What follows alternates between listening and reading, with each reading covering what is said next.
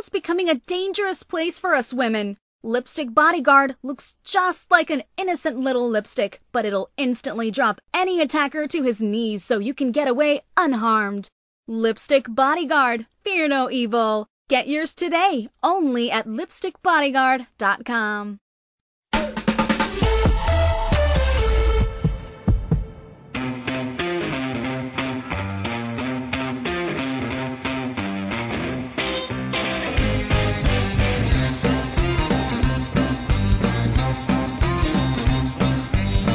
This week on Parents Are Hard to Raise, a message to healthcare professionals everywhere. Get your act together. Diane shares her personal frustrations with a healthcare delivery system that is anything but elder-friendly. Parents Are Hard to Raise is now available on Spotify and its 180 million monthly subscribers.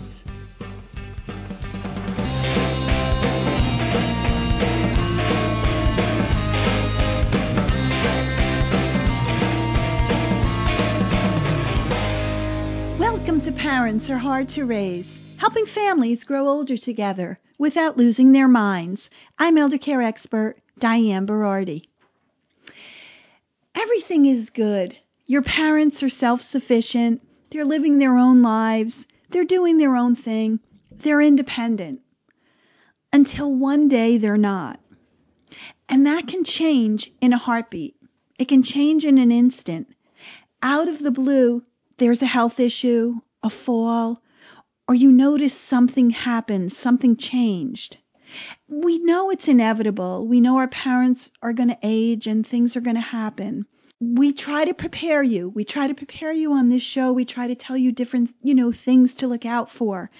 But can anything emotionally prepare you for that day when something happens? For those of you who have been there, you know what I'm talking about. For those that haven't, it's not applicable to you right now, but one day it will be. If you go into our past shows, we touch on so many topics that affect all of us as children of aging parents. We try to prepare you for things that might happen, what to do, offer our expertise from our guest experts on different approaches, different options you can take. But I understand, and I want you to know, I know it's tough. It's gut-wrenching and painful when your parents are fine and then suddenly they're not. And even for those of us in healthcare, we still have that emotion because we're human and our parents are human. And that's what happened to me this week. You've heard my mom and dad. I talk about my mom and dad, Annette and Joe, a.k.a. Cuff and Link. And everything's been going fine. We just celebrated my dad's 90th birthday, and the whole family was here and got together, and we had a great time. And the week after, my mom and dad got this cold that seems to be going around. And, I kept saying to my mom, both of them, you have to go to the doctor. And my mother kept saying, no, you only go to the doctor when your mucus is green. If it's clear, it's fine. And I'm like, Ma, you have to go to the doctor. So my father went, because my father's an asthmatic, so he has breathing issues. So he went to the doctor, and of course they put him on, antibiotics and all kinds of things. My mother, no, I'm taking vitamin C, orange juice, but she wasn't getting any better. So finally, I said to her, Ma, you have to go to the doctor. So she says, well, I have a checkup, next week, so I'm going to go next week. So I said, okay, at least that's something. So she goes, to the doctor, and I call her after, and I say, well, what did the doctor say? Oh, she can't give me anything for this cold. I say, why can't she give you anything? Well, I'm jaundiced. I said, you're jaundiced? Yeah, she took blood work, and, my urine was dark, and I have to go for an ultrasound tomorrow. So I can't take anything for this cold. I don't know why I went. She can't give me anything. I said, Ma, what do you mean you're jaundiced? I don't know. That's what she said. I said, okay, so you're going for an ultrasound tomorrow, and when do you have to go back to the doctor? I have to go back to her on Wednesday. I said, okay, so I'm going to come with you on Wednesday. My husband and I will come with you on Wednesday. So, no, you don't have to do that. Daddy can take me. I said, no, we're going to come with you. Why?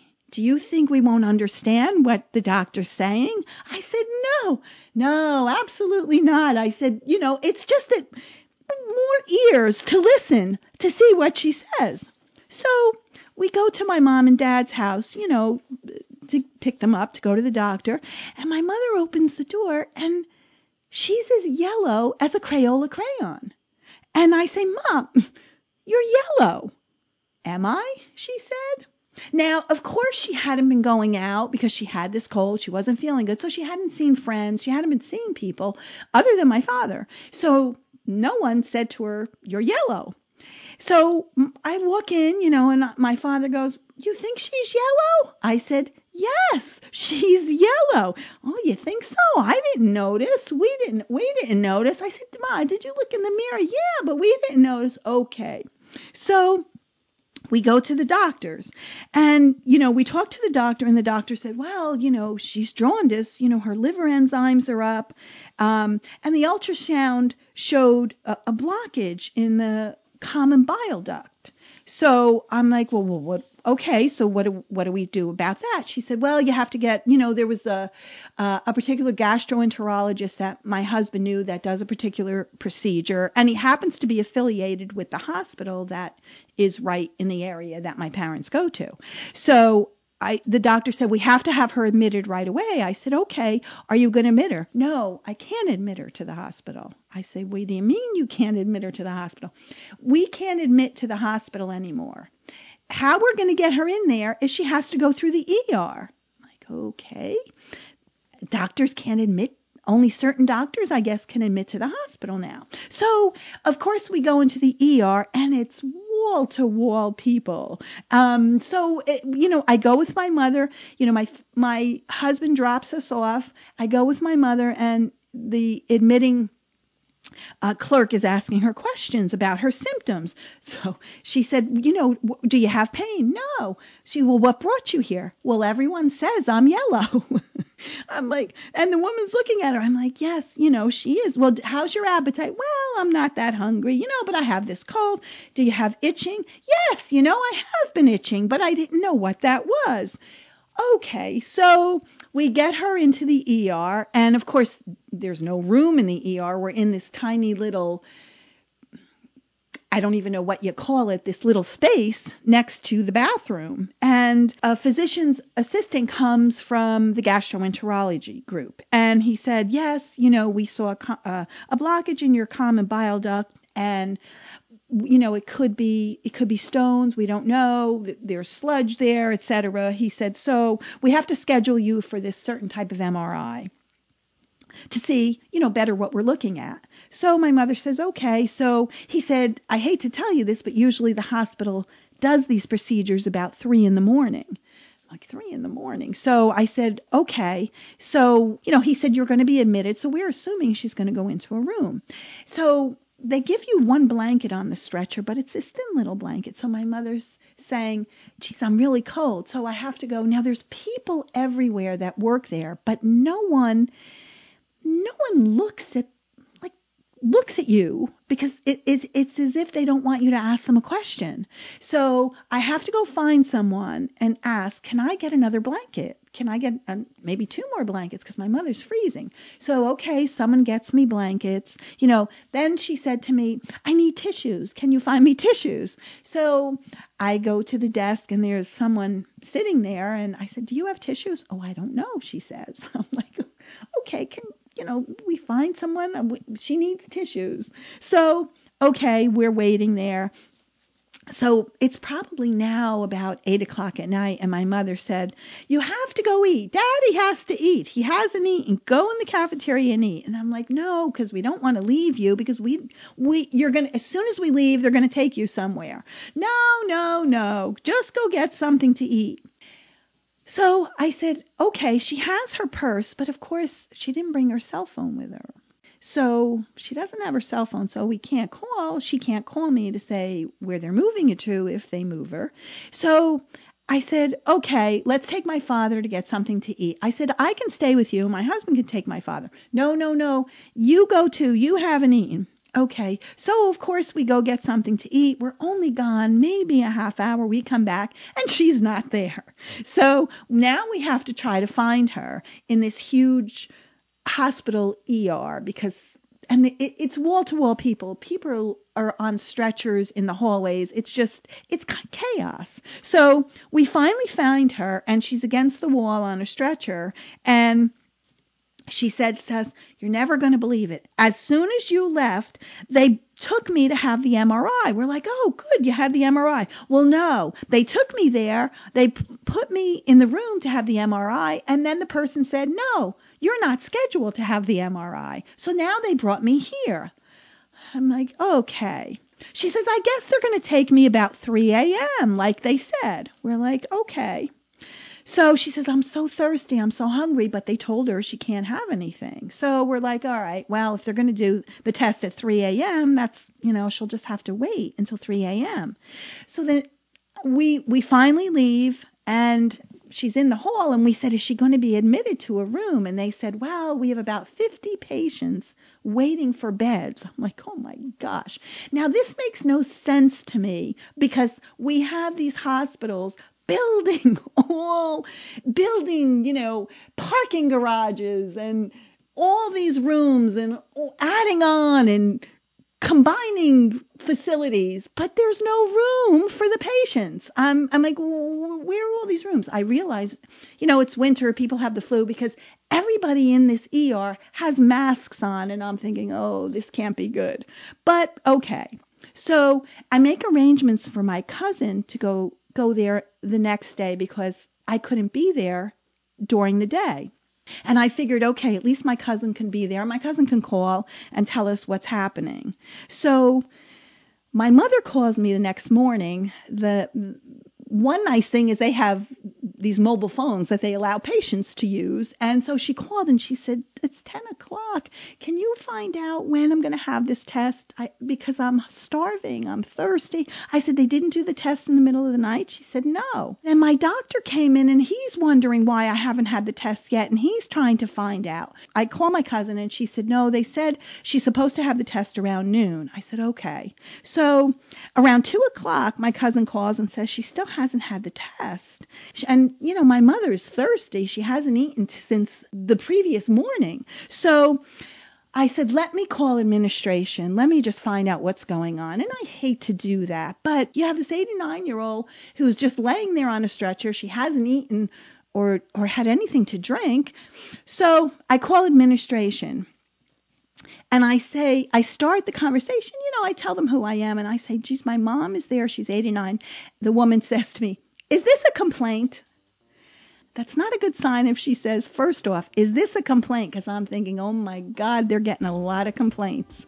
So I'm going to come back and talk to you about what happened on that call. But first, I want to just tell you, if you're a woman or there's a woman in your life, there's something you absolutely need to know. I want to tell you about my friend Katie. Katie is a nurse, and she was attacked on her way home from work. She was totally taken by surprise. And although Katie is only 5 feet tall and 106 pounds, she was easily able to drop her 6'4", 250-pound attacker to his knees and get away unharmed. Katie wasn't just lucky that day. She was prepared. In her pocketbook, a harmless-looking lipstick, which really contained a powerful man-stopping aerosol propellant. It's not like it was in our grandmother's day. Today, just going to and from work or to the mall can have tragic consequences. The FBI says a violent crime is committed every 15 seconds in the United States, and a forcible rape happens every 5 minutes. And chances are, when something happens, no one will be around to help. It looks just like a lipstick, so no one will suspect a thing, which is important since experts say getting the jump on your attacker is all about the element of surprise. Inside this innocent-looking lipstick is the same powerful stuff used by police and the military to disarm even the most powerful armed aggressor. In fact, National Park Rangers use the very same formula that's inside this little lipstick to stop 2,000-pound vicious grizzly bears dead in their tracks. It's like carrying a personal bodyguard with you, in your purse or your pocket. Darkness brings danger. Muggers and rapists use darkness to their advantage.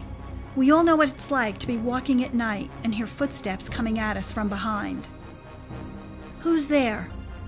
If it's somebody bad, will you be protected? Your life may depend on it. My friend Katie's close call needs to be a wake-up call for all of us, myself included. Pick up a Lipstick Bodyguard and keep it with you always.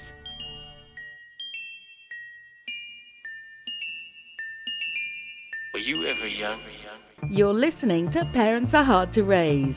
Now, thanks to you, the #1 elder care talk show on planet Earth. Listen to this and other episodes on demand using the iHeartRadio app. iPhone users can listen on Apple Podcasts and Android users on Google Podcasts. Remember, there's so many new ways to listen to the show. Spotify, Roku, listen on your smartphone with Apple Podcasts and Google Podcasts. You can get us on Apple TV, DirecTV.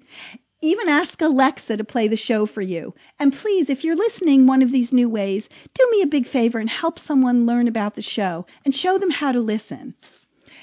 So I was telling you about this call to administration, and the woman says to me that, "Oh, do you have a complaint?" And I said, "Well, I said, my mom is 89 years old. She came in to have a test. She's laying on a stretcher. She hasn't had anything to eat or drink, since the previous, morning. We're waiting to have this MRI. They told us we were going to have it twice. She hasn't had it." I said, "She's freezing in the hallway. They haven't put her in a room." I said, either can they do the test or give her something to eat or drink. I said, it's really, not fair to a patient to do that. "Well, if she's cold, we can get her another blanket." I said, "Yes, thank you. That's great." I said, "But can you please find out, what's happening with the test?" I said, "Because I can't find out." I said, "Even her doctor, is asking, when is this test going to be done?" She said, "Well, we're just so busy here." And I said, "And what about a room? I don't understand. You don't have rooms, for any of these patients? You have all this building going on." "Well," she said, "we have 50 people waiting for rooms." I said, "Okay, I just would appreciate anything you could do because I just can't be there today." I said, "And this is really hard." So I hang up with her, and my cousin calls and said, "Guess what? They put her in this cubicle.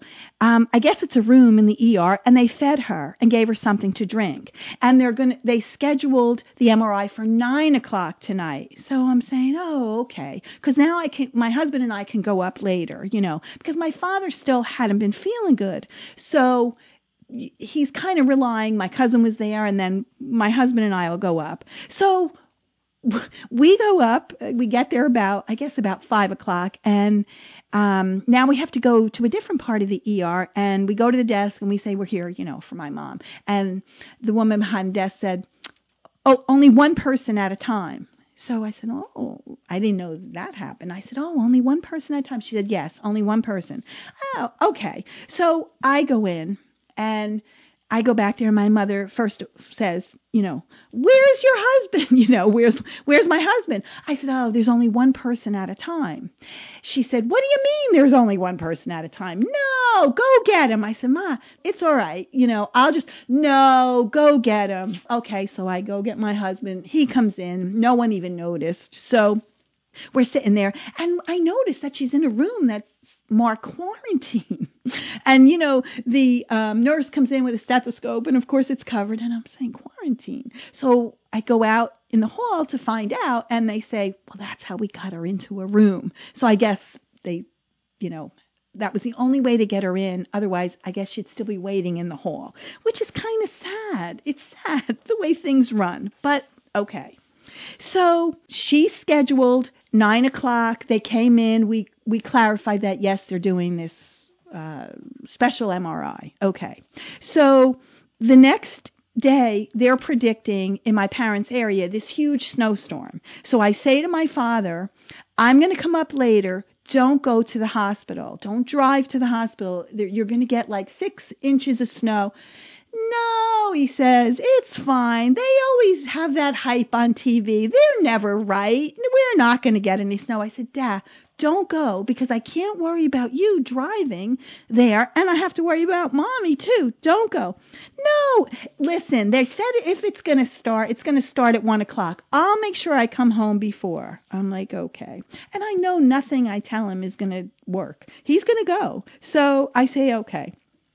So they're supposed to do my mother's procedure at 1 o'clock. Well, they don't do it until 4 o'clock. So I'm talking to the nurse's station because I can't, my father, God forbid he takes my mother's cell phone, but he doesn't know how to use it, doesn't want to know how to use it. I said to him the night before, Dad, you got to take her cell phone so we can communicate. Oh, then you're going to have to show me how to use it again. No, I'll call you. Oh, boy. Okay, so I'm communicating with the nurse, and she said to me, yes, they just took her. It's 4 o'clock. She said, and I sent your father home because we are having a blizzard here. She said, and don't expect him to get home quickly because she said, it's gridlock out there, even just trying to get out of the parking lot. I'm like, oh my gosh. Now my father, it should only take 15 minutes for him to get home the most, even if the parking lot, it took a while to get out of the parking lot. 3 hours later, he finally answers the phone. So I'm like a wreck. I can't get up there because where I live, we had an ice storm.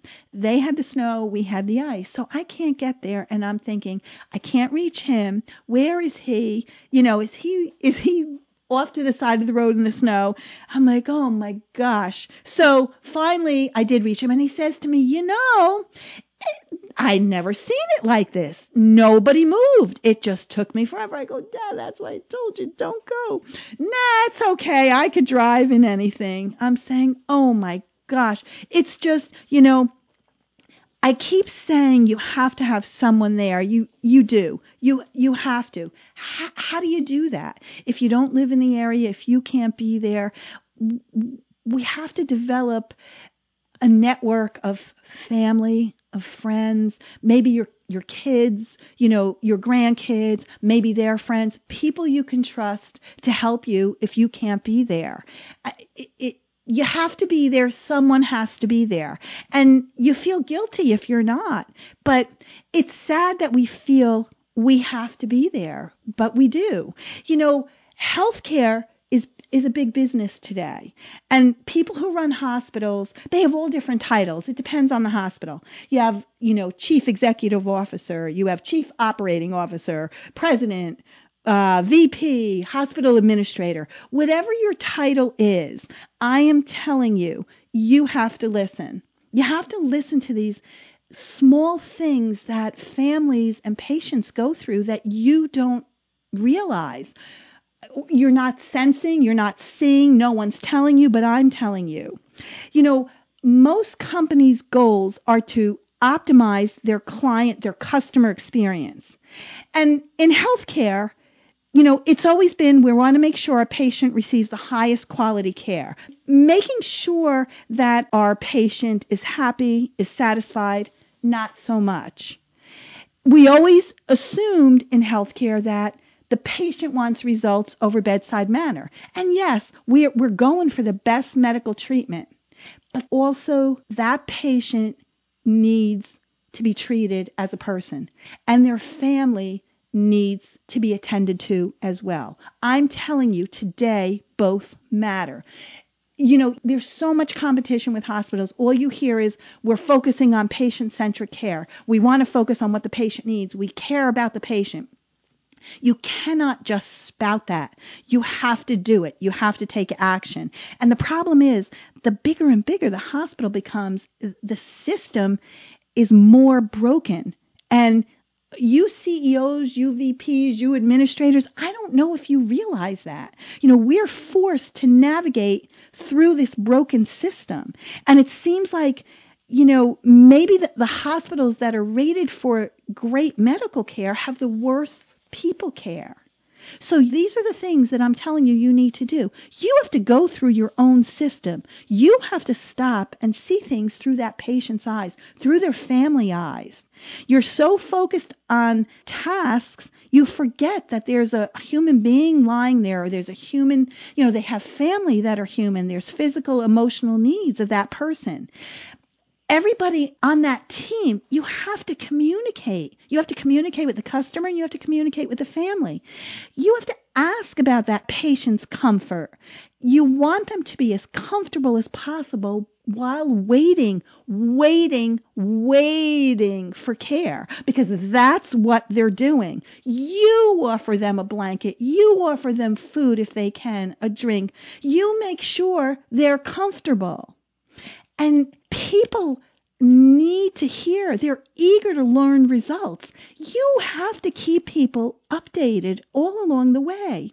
The length of time it takes to get answers, and time passes very slowly for that human being and that family waiting. So you have to keep them posted. There's nothing wrong with that all along the way. Why do you have a call button? You have to answer that call button. You can't have long waits. That adds to the stress. You have to respond promptly. You have to show respect for that client.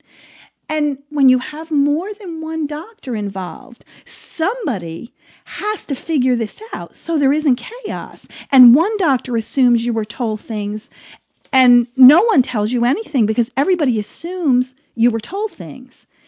You have to speak in words that people understand, and your people need training with older people, with elderly people. They need training. I watch my mother. She's not hearing what you're saying. She's looking at you. She's not responding because she doesn't hear what you're saying. She doesn't understand what you're saying. You have to realize that, and I have to keep pointing to, she doesn't hear. You have to speak louder. And I'll have, some people say, oh, I know, I speak so quietly. I say, do you hear me speaking? You have to speak louder. But these are cues. You have to observe a patient. You have to look. And those people that work there, they have to avoid all that social chatter among themselves. That's stressful to people lying there. They should be talking to the patients. And don't ask, do you have any questions? Don't ask it that way, because that only requires a yes or no answer. Because a doctor will say, do you have any more questions? And you know what? People are going to say no. Because first of all, they can't think that quickly, or they're just going to say no. They don't know what to ask. So this is what you need to say. Ask me whatever questions come to mind. And then you have to take the time to answer them. Because people may ask you a question because you're putting it in a different way. You're not just looking for a yes or no answer. People, when you ask it that way, are saying, oh, maybe the doctor really does want to know, and maybe they will tell me. You have to have a relationship with that patient. The whole team has to have a relationship, and it has to be consistent. It can't be just one time. One time a nurse's aide is nice. The other time she's really rushed, and she says, well, I can't get to you. My mother had an IV in her hand, and they put a tray in front of her, and she's starving, so she's trying to eat. She can't use her right hand, and what's happening? That machine is beeping, beeping, beeping, and the nurse comes in and says, try not to move your hand. And I say, well, but she's trying to eat. Maybe can you put it in the other hand, or can you disconnect it? Is it for 10 minutes while she eats? There's just little things. And I'm telling you, administrators, unless every customer interaction is flawless, the negative experience will amplify. And that is the emotion patients associate with your hospital. And you don't realize that. And you could have the best place in the world, but I'm telling you, you have to look at the patient as a human being. And we should feel that our parents are safe in the hospital. We shouldn't feel that we can't leave them alone. But we do feel that way. And it's okay. We want to be there. And we need to be there today. But what if we can't? We should feel like somebody's going to call us, somebody's going to explain things, and my mom or dad is being taken care of. So you have to listen. You have to go through your system. One final note, I'll just tell you something funny with my mother. She's in a room and she decides, okay, I'm going to, go into the bathroom. And she's in there and the nurse is knocking and I'm going, I don't know. The nurse is going, what's she doing? I'm going, Ma, are you okay? Yeah, I'm okay. Ma, are you okay? Yeah, I'm okay. We're waiting and waiting. Finally, she comes out and she says to me, I keep trying to clean that soap dish, but every time I put my hand there, the soap keeps coming out. I can't keep that dish clean. I'm like, oh my gosh, it's the automatic soap dish. So I will leave you with that. Yes, we do have to be there, even if it's only to monitor the soap dish. That was my experience this week. I love getting your emails and questions, so please keep sending them in. You can reach me at diane@parentsareharddtoraise.org or just click the green button on our homepage. Please show someone else how to find the show. We would love that. Parents Are Hard to Raise is a Counterthink Media production. The music used in this broadcast was managed by Cosmo Music, New York, New York. Our New York producer is Joshua Green. Our broadcast engineer is Well Gambino. And from our London studios, the melodic voice of our announcer, Miss Dolly D. Thank you so much for listening. Till next time, may you forget everything you don't want to remember, and remember everything you don't want to forget. See you again next week.